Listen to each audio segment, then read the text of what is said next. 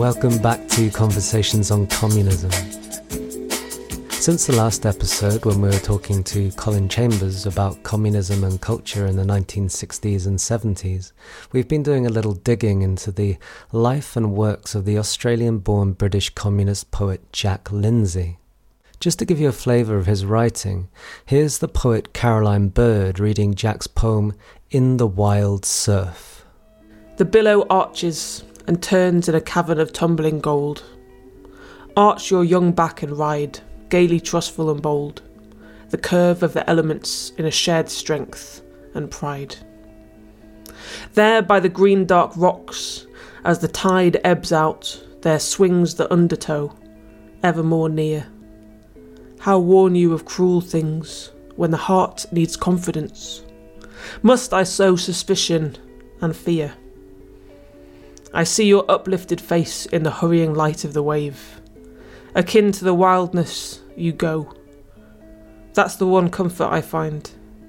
I can do nothing to save, counsel, or tell what I know. Out of one depth curls the wave. From another, you rise up clear, and meet the bright dangerous day. Cut off on the barren sand, I can only love you from here, where the wind blows my words away. In the Wild Surf was inspired by Jack's daughter Helen Lindsay, who as a child in the poem was swimming in the sea just off St Ives in Cornwall. I managed to track down the grown-up Helen, and we met up one rainy afternoon to talk about her father in a busy coffee shop in Greenwich. I mean, the thing about Jack was he was incredibly loyal. I think he believed that you would struggle and work and talk and engage, you know, whatever his troubles with the party, and they did exist, or always really. I think his method was just to go his own way. One of the interesting things about the MI5 files is there's an awful lot of criticism of Jack in the telephone calls that go on between people in King Street, and they're sort of complaining about this and that. And there's one where he's a terrible organiser and he was treasurer of some group and he wasn't doing it properly. And I was thinking, yeah, I'm not surprised, because he would have been absolutely rotten at all that sort of thing. He just did his own thing. He wasn't an organiser. He wasn't that sort of a political activist. His method of dealing with a subject was to write a book about it. So when he and my brother used to argue a lot about politics, and then Jack wrote Crisis in Marxism. Crisis in Marxism was published in 1981, and in it, Lindsay writes about the Marxist tradition in the 20th century, discussing such revisionists of Marx's thought as George Lukács and Antonio Gramsci. In particular, he takes issue with the jargonistic language and ideological abstraction of the Marxist philosopher Louis Althusser and his fellow structuralists. He believed that their work was symptomatic of a heightened level of alienation, which he, following Marx, understood as the estrangement of people from their human essence. This estrangement, or alienation, was perceived by both Lindsay and Marx as a natural consequence of life in a society divided along class lines. But Jack did not only write scholarly works of this type. In fact, the bulk of his writings are novels, often historical fiction, and then of course his many translations of the Greek and Roman classics. He was an extraordinarily versatile writer and a gifted linguist. Although Helen tells me his spoken Russian was not so strong, he was an extremely sensitive reader of the language, and in the 1950s he produced 2 anthologies of Soviet poetry in English verse. During the Cold War, Lindsay was something of a cultural go-between. His was a voice that defied the Iron Curtain. Not only did he translate modern Russian poetry, but he also reported back to Britain the latest news from the Soviet Writers' Union. In 1968, the Soviet government even acknowledged his cultural work with the award of the Znak Почёта, the Badge of Honour. I sent it to Australia with his other stuff Oh wow. We had a Okay, so it's in Australia, the badge of honour. The actual ones there, yes. It's That was very good of you. Technology. Well, I thought, if I leave it at home and I'll lose it or something. Before we met, Helen had told me about a trip she remembered going on as a small child to the Soviet Union. She also mentioned something about a mysterious Russian bank account. It was 1969 that we went, and we went because there was a lot of money in the bank account, and it was a way of spending it. And I think because you couldn't take money out of the Soviet Union, and so they offered us. Jack didn't want to buy anything, because he wasn't interested in buying anything. I think he already had a camera, a Russian camera. I think we had several Russian cameras. But and so we had a holiday. We had nearly 6 weeks. This is money that he'd earned. Absolutely. It was From book sales. Book sales. Yeah. This is a thing that I don't think many people know, and I certainly didn't know until quite recently, is that obviously if you think of how big the Soviet Union was, and also the emphasis on improving literacy and cultural activity being pushed, then there's a huge market for books. Jack was selling a lot of books. He was, absolutely. And there was a private eye joke that he was the biggest selling author in Outer Mongolia. Is that true? Yes. Oh wow, I've got to find this. Yeah, no, I'm not quite sure when that was. I do remember him telling a story of how he took a taxi and for some reason the taxi driver worked out his name and said, "Oh yes, I've read your books." All right, whatever. And that was his way of saying, even the taxi drivers are literate and really interested in reading and would actually be pleased to be driving around a foreign author, because we flew from Moscow to Garigo, or near Garigo anyway, because we did stay in a writer's hotel in the Black Sea for about a month. He always worked. I mean, he took his typewriter with him and he worked wherever he went. So for him, it was a trip, and we went, but he'd be there typing away. I mean, he was available. You could go and talk to him, but it was like, well, why would you? Because he's doing that, and so you'd be off doing something else. So he wasn't, he was just very focused, and he always said that he never learned to drive because he'd crash straight away because he'd be thinking of something else. So his mind was just very in that. I mean, you write, you know what it's like. You go into that state, don't you? Yeah. Of the place where you are, or where you're writing, what you're writing about. It takes about 45 minutes or 2 pints in quick succession to kind of break out of the day's writing. Yes, absolutely. You can be in a weird daze. Well, I think he was in that sort of stage a lot of the time. It was all happening, and the stories were going, or the ideas were shifting, and so when he talked to us, it was only half there. Did you ever meet your grandfather Norman? No. So Norman left the family, and Jack would have been about 7 or 8, I think, and he was the eldest. He had 2 younger brothers, and their mother went up to Brisbane to where her sisters were, and I think Jack had an absent father thing, so he had this famous father who he didn't see for at least more than 10 years, who he knew was famous, and and then I think wanted his admiration and interest, and I think it took him years to get over that. So Jack's relationship with his father, the famous Australian artist Norman Lindsay, was strained to say the least. There is a deep and matter-of-fact sorrow in Jack when it came to his father. This is well captured in his poem To My Father, Norman, Alone in the Blue Mountains, here read by the poet Hannah Silver. Though you, in your hermitage of cold and scornful stone, of tranquil and ruthless light, refuse to accept these pages, what other name can I write over the arch of the ruin made my sole monument? Your rejecting word I ignore and call up your name once more, though you will pay no heed, though you will never read these words in your mountain lair. So long for you alone I wrote, all my thoughts I bent on you as friend and foe so long, no name I know but yours for this empty space. Now Ray and Phil are both gone, and the spiralling fury of time bores remorselessly on.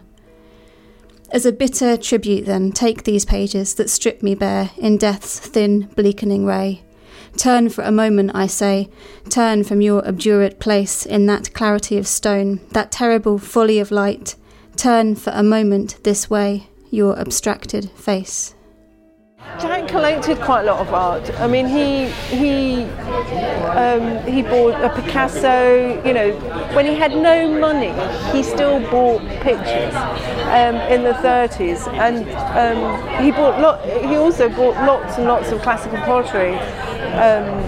And he had a huge collection. He had a collection of classical pottery? Absolutely massive. What kinds? Anything. Did you ever knock any over when you... No, they were all stored away in his study in great piles. Greek pots with the mythic figures on and absolutely, yes. Egyptian little mummies and little figures, and then quite big pots, sort of Minoan and I think Roman. I mean, I think he would just get what he could afford. I've heard about his library. Colin Chambers told me that because I think he'd visited a few times, and he said, yeah, when you went to his house, there's this enormous library with more books than you could. Absolutely everywhere, apart from the bathroom. Father had 4 major relationships. For a quiet man, he did quite well with women. So he had 4 major relationships in his life. My mother was really the last. But Anne, who died, really they bought the house together in Essex, and it was a sort of single story mainly. It had one room halfway off the stairs and another room at the top, but the rest of it was quite flat. And he just put books up everywhere, and none of it was proper. It was all sort of, because there was a lot of beams, and then he just nail a few supports in and put some shelves, and there'd be more books on, and so that it just you could see that it had just grown. You know, they went all the way down the hall. They were in the living room, in his study, in the bedrooms, and they were floor to ceiling. They were really, really everywhere. I had a sudden memory about a week ago. I think it must have been, going around in the back of my head that I was coming to meet you, about when I was at primary school, and I used to have this game about Greek goddesses, and I organised my peers. I think it must have been only girls. I can't imagine it would have been any boys, into gods and goddesses, and made them all into Hera and Zeus, not Zeus, but Aphrodite, and sort of Artemis, and so he must. I mean, I must have got that from Jack, obviously. I mean, I don't know. I don't remember him specifically talking to us, but I think he must have told us those stories. Aside from the Greek and Roman myths, another lurking presence in the Lindsay household came in the somewhat shady form of the British Secret Service. For decades they kept tabs on Jack, and in so doing produced reams and reams of official documentation on his activities. As tactfully as I could, I asked Helen that awkward question. Was your dad a spy? Well, I don't think there would have been any point, because he wouldn't have had anything to tell them, Yeah, of course it's crossed my mind, but wouldn't have been in his nature.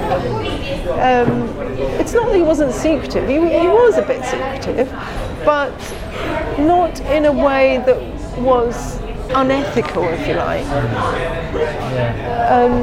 He was deeply, deeply ethical. Yeah, I mean, I have wondered about it because particularly, even if you look at the number of files on Jack, there's a lot of paperwork, and you think, oh, for God's sake, what's the point? But actually, I think there was a point, and I think, as I said to you in the email, I think, you know, a lot of it was around tracking people so they could find out about other people, and it does say that in one bit of the files, because we had our post open for years, decades, and there is just a little note which is a justification, because every so often they would have to, special branch I think it was, would have to say why they were still asking to have the post stopped, and it says something like, you know, this post thing has been revealing of a number of other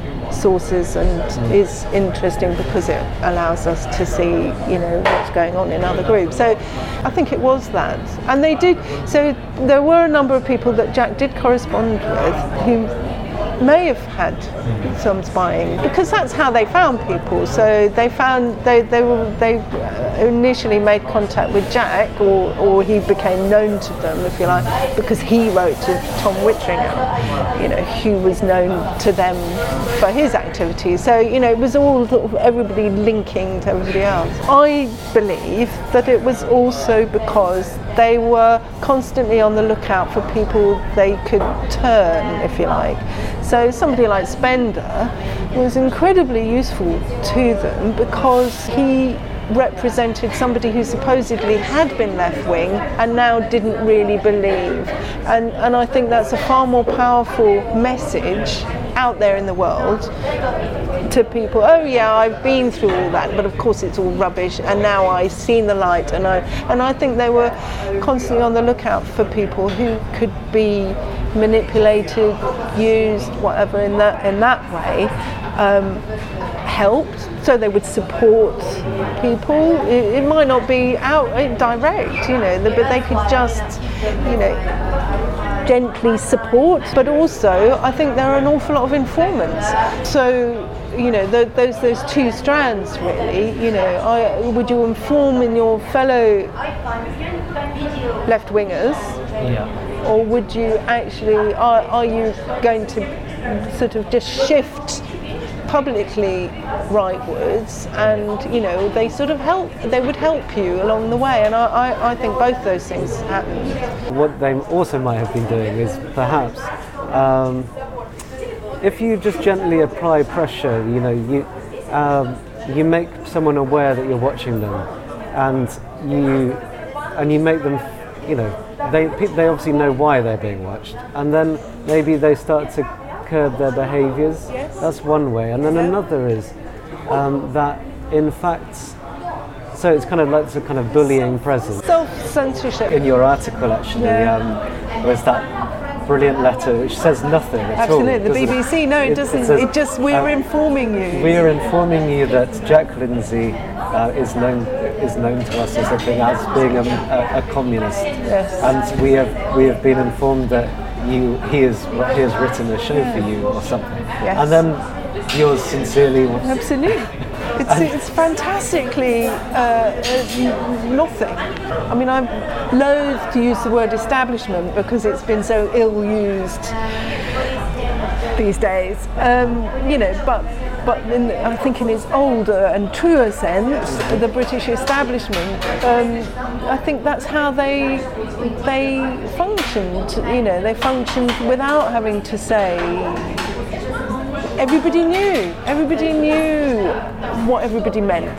So you didn't need to say it outright. You know. It's just you exert your silent power. Absolutely. It's incredibly effective. Absolutely, you know, and ruthless as well. Because, you know, it knows exactly where its interests are. In the era that Jack was under surveillance, the Secret Service wasn't acknowledged as existing.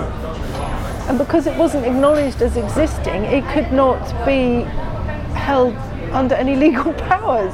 In many ways, he was ahead of his time. He was vegetarian since the 30s, and although he had strains of, generational maleness, if you like, he was more of a feminist than many men are these days. But I think he had a very deep sense of equality. Thank you for listening to Conversations on Communism. Next episode, my co-host Dr. Eleanor Taylor will be back, and we'll both be talking with Professor Richard Seaford and Dr. Ben Harker about the communist classical scholar George Thomson.